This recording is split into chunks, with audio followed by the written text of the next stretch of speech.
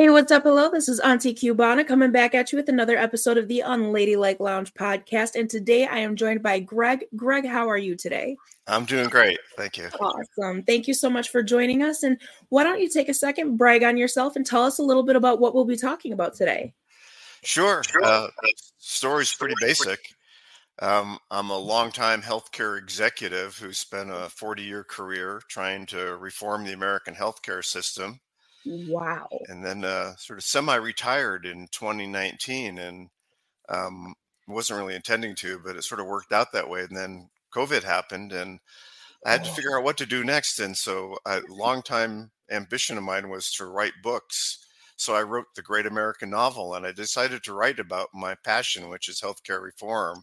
So I'm writing medical detective stories that are really just page-turning medical thrillers, but embedded in them are real-life issues of American health policy, why the system is so screwed up, how it is we might fix it, just practical things that people might do to engage in it.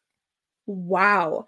That sounds amazing, especially with everything going on in the world and our country, especially with healthcare reform and the whole pandemic that is seemingly endless. So why don't we jump right into it? What is healthcare reform? How would you define that for our audiences? Well, I'd call it the long-term quest to try to rationalize the system that's really not a system.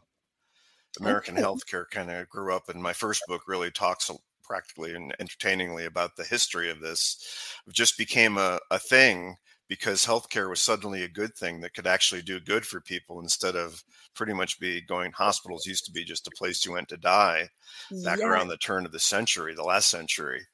And so suddenly healthcare was a good. There was a whole lot of money and resources put into it and all the things that we now recognize as the healthcare system, but it was never built much around a true systemic framework. And we've been suffering the consequences of that for 40, 50 years. And while there's amazing things that happen in healthcare every day, medical miracles are routine, there are these consequences around cost and access and quality and consumer experiences and more that just are not up to par with what it should be given the amount of resources as a society you put into healthcare. Healthcare reform has been the quest to try to somehow make that all work a lot better in a big way. Yes, absolutely, 100%. What would you say is the biggest kind of pitfall for the American health system that we need to kind of focus our attention on as far as reform? So if it's the diagnosis of what's wrong, again, we could spend a lot of time on the symptoms, how costly it is, how we can't get it when we need it. Sometimes the quality isn't so good. But I think the real key to this is that it's really not about the patient and people. It has really been built historically around other things where the patient and the people within it are just sort of necessary pieces because you need patients to have a healthcare system, but it's really not the basis upon which the system has been constructed. So we find all these strange dead ends and frustrations, especially by the people that work in the system, who by and large are really bright, talented, committed people trying to do the right thing and end up in these horrible situations because the system basically takes the experience and turns it into something that it shouldn't be. Yes, I feel that wholeheartedly. I actually went through chronic illness and it for 5 years, spanning 5 years. And so I got to see a lot of that firsthand. And now, what would you say the pandemic kind of brought to light as far as our healthcare system here, maybe not just even in America, but worldwide? Well, the pandemic was such a weird experience for many reasons. One of the things about it for me was I had spent part of my career getting ready for the next great pandemic. I mean, we've known these are out there. We knew it was a risk. There were plans for what to do. And once it happened, all the plans went out the window and it turned into just absolute chaos. So it was really frustrating having recently left my last position to sort of watching all this happen and not being able to do anything. It's partly what led me to start writing books. But in my second book, it's called The COVID Murders. I really write about what some of my frustrations about the pandemic and how it was managed, but a lot of it was about the pandemic experience making healthcare reform worse, somewhat unintentionally. And a lot of it was just that while we were dealing with that catastrophe and still are in many respects, and the healthcare providers were in the front lines of that and really frustrating the experience.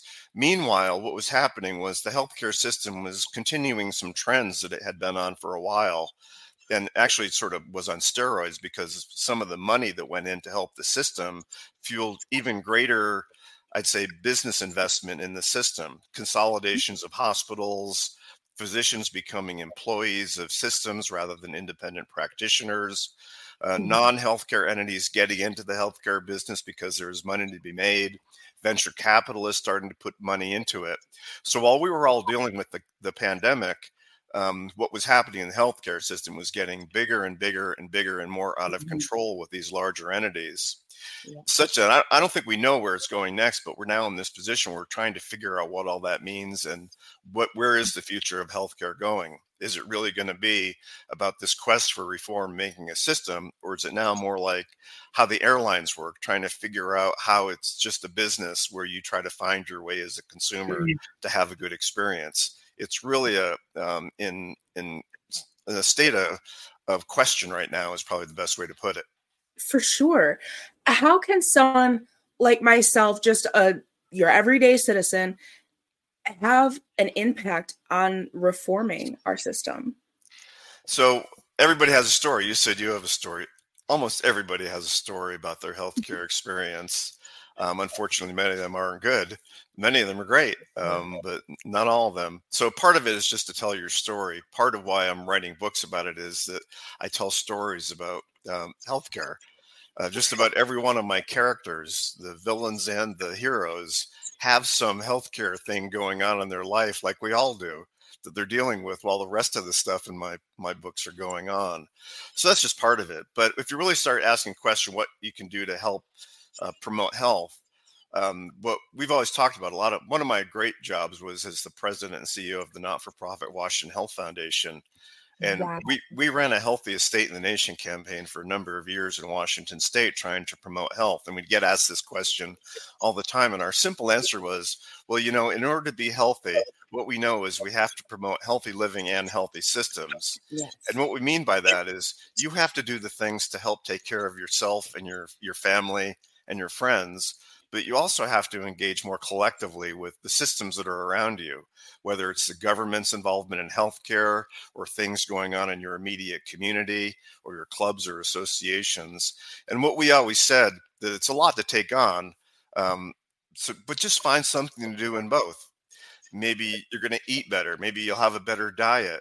Maybe you'll figure out ways to take greater control of your health. And we actually had still do have a whole series of health home tools for people to try to take greater control of their health. But at the same time, you might engage politically, whatever your issue is and however you view things in a partisan way. Maybe it's just trying to engage to get the government to take a more rational view of what it should do in the healthcare arena. Maybe there's a community collaborative. Maybe it's a book club where you can sit around and talk about the issues and help educate people. And there's just a whole host of things that one can do to engage on this.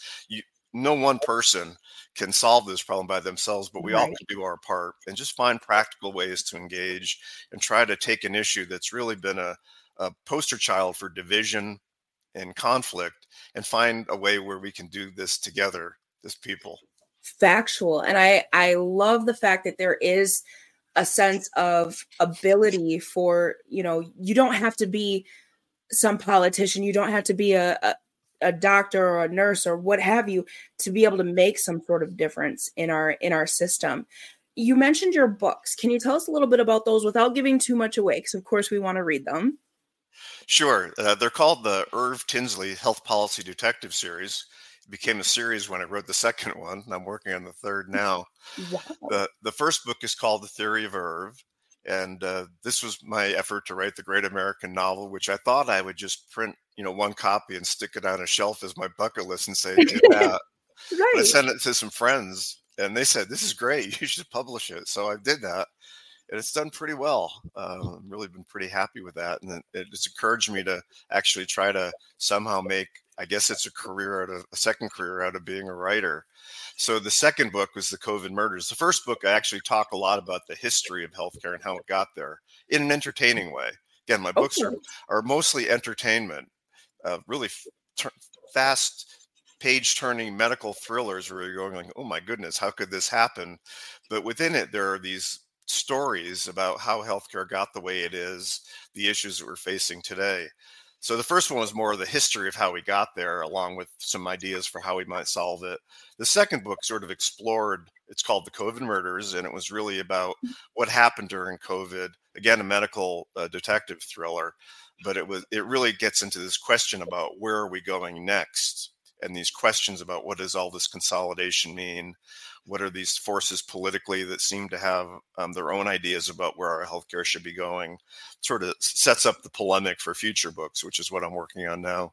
Oh, awesome. I love it. I absolutely love it. And you said that you're writing your third. Any idea of when that might be coming out? I'd say sometime in 2024, probably in the fall would be my guess. Okay. Just having experienced the process of how long it takes once you finish to actually get the book into Amazon where you can sell it. For sure, for sure. And can we get a little teaser of what that one might be about, or where that one's kind of directed?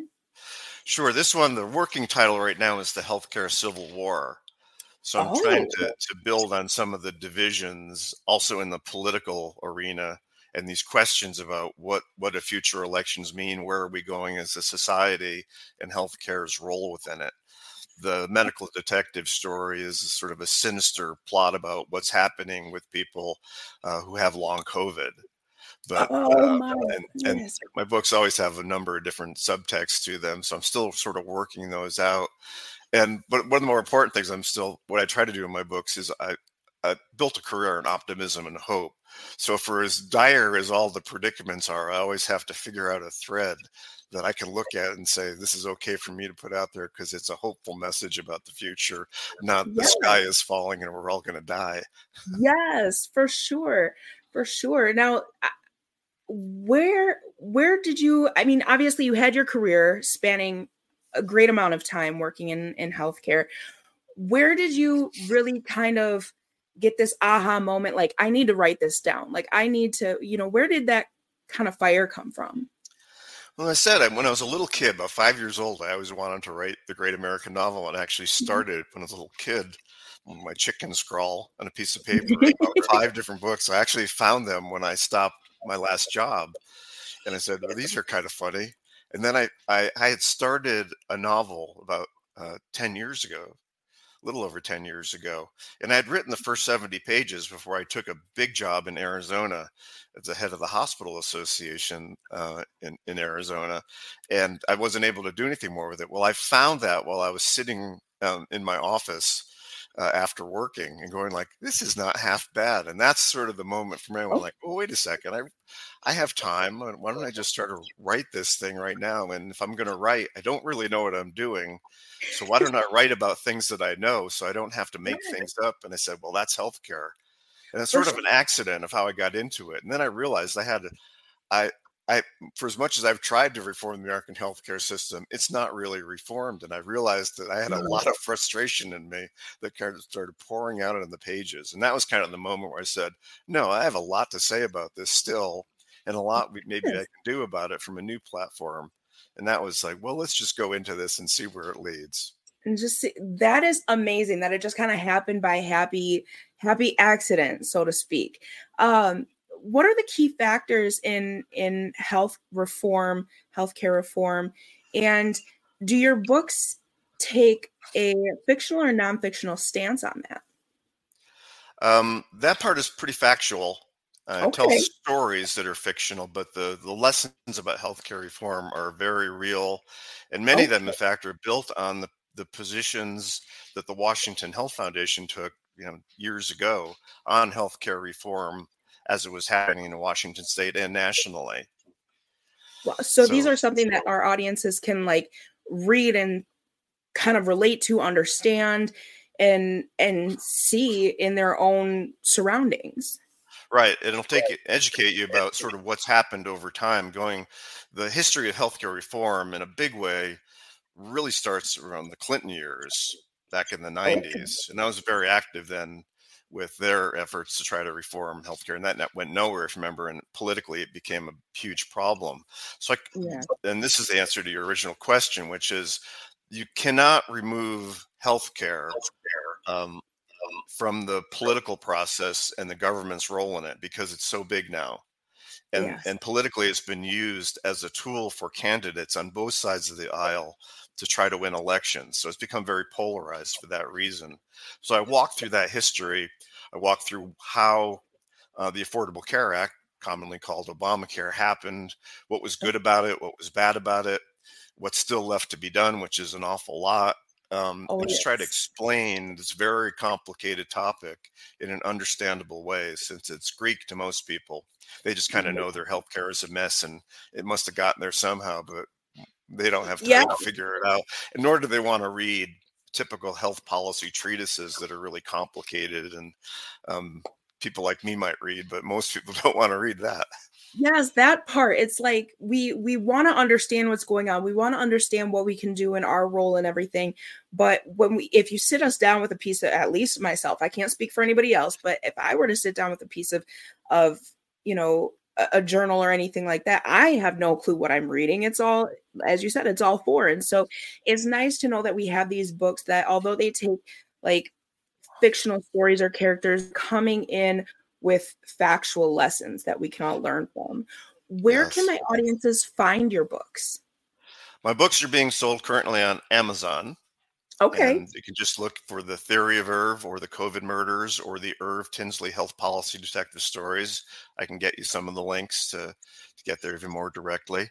Or then go to Awesome. the Washington Health Foundation website. We have a book page there. All the sales for my books go to the benefit of the Washington Health Foundation. I'm now the Wow. volunteer president of it. We don't have much money, but the dream is, and maybe For this is just a sure. dream, is that we'll sell enough books and we'll be able to sort of reactivate, because we really effectively ran out of money years ago. And Oh, we're just trying to figure out what to do. And right now it's just a place for me to publish my books and see if it's a way to somehow revive it and start doing some of the programs we used to do in a big for way sure. back in the around the turn of the most recent century. For sure. Where can my audiences follow your work and kind of keep up with your journey? One of the things I do is write a monthly blog through the Washington Health Foundation. So you can Okay. go to the website, sign up for the blog. I'm about to start a YouTube channel. Been working on that Oh, in my spare time. Probably going to use that as one of the main ways to stream out in a bigger way what it is we're up to and ways to think about different issues. So that's probably where I turn people to. I don't have the link to that yet because I'm about to get it up and running. I'm about to tape my first few episodes maybe this oh, week. definitely. Good deal. Awesome. It's going to be called the Healthy Estates Channel. I do know that. We already selected the name. The Healthy Estates channel. Perfect. So, for anybody who is wondering and wanting to keep up with everything, I will link everything in the description box below. And I'll also leave the name of his YouTube channel so that once it's up and running, you all can get with him and follow along. Because clearly, this is something we need more eyes on. This is something we need more participation in. I feel like this is kind of one of those it takes a village kind of things. Did you have any final words, thoughts, tips, advice for our audience members? Well, just one thing for your audience, because I was really intrigued when you contacted me uh, what your podcast is about. And one of the important things about this is the role of women is actually crucial to the future of this. It's really up to Really? women to make a difference on this issue. It's not a man's issue. And I say that Wow. with a lot of great respect for my fellow men, but women are really the center of the healthcare system, make most of the medical decisions for families, including, getting their spouses to even go to the doctor. So when I go out and figure out who are the targets for my books and what it is we're up to in terms of trying to create change, it's really women. So Okay. thanks for what you're doing, and thanks for giving me a chance to get it to the most important people who I think are really carrying the future of our healthcare system. Absolutely. Thank you so much for the opportunity to collaborate with you on this. I look forward to checking out your books, and we do have some audience members who are chiming in that they're looking forward to looking at them too. And I just want to say how much I appreciate your time and everything. And to our audience members, men, women, and unladies alike, you already know what it is. I love y'all fiercely.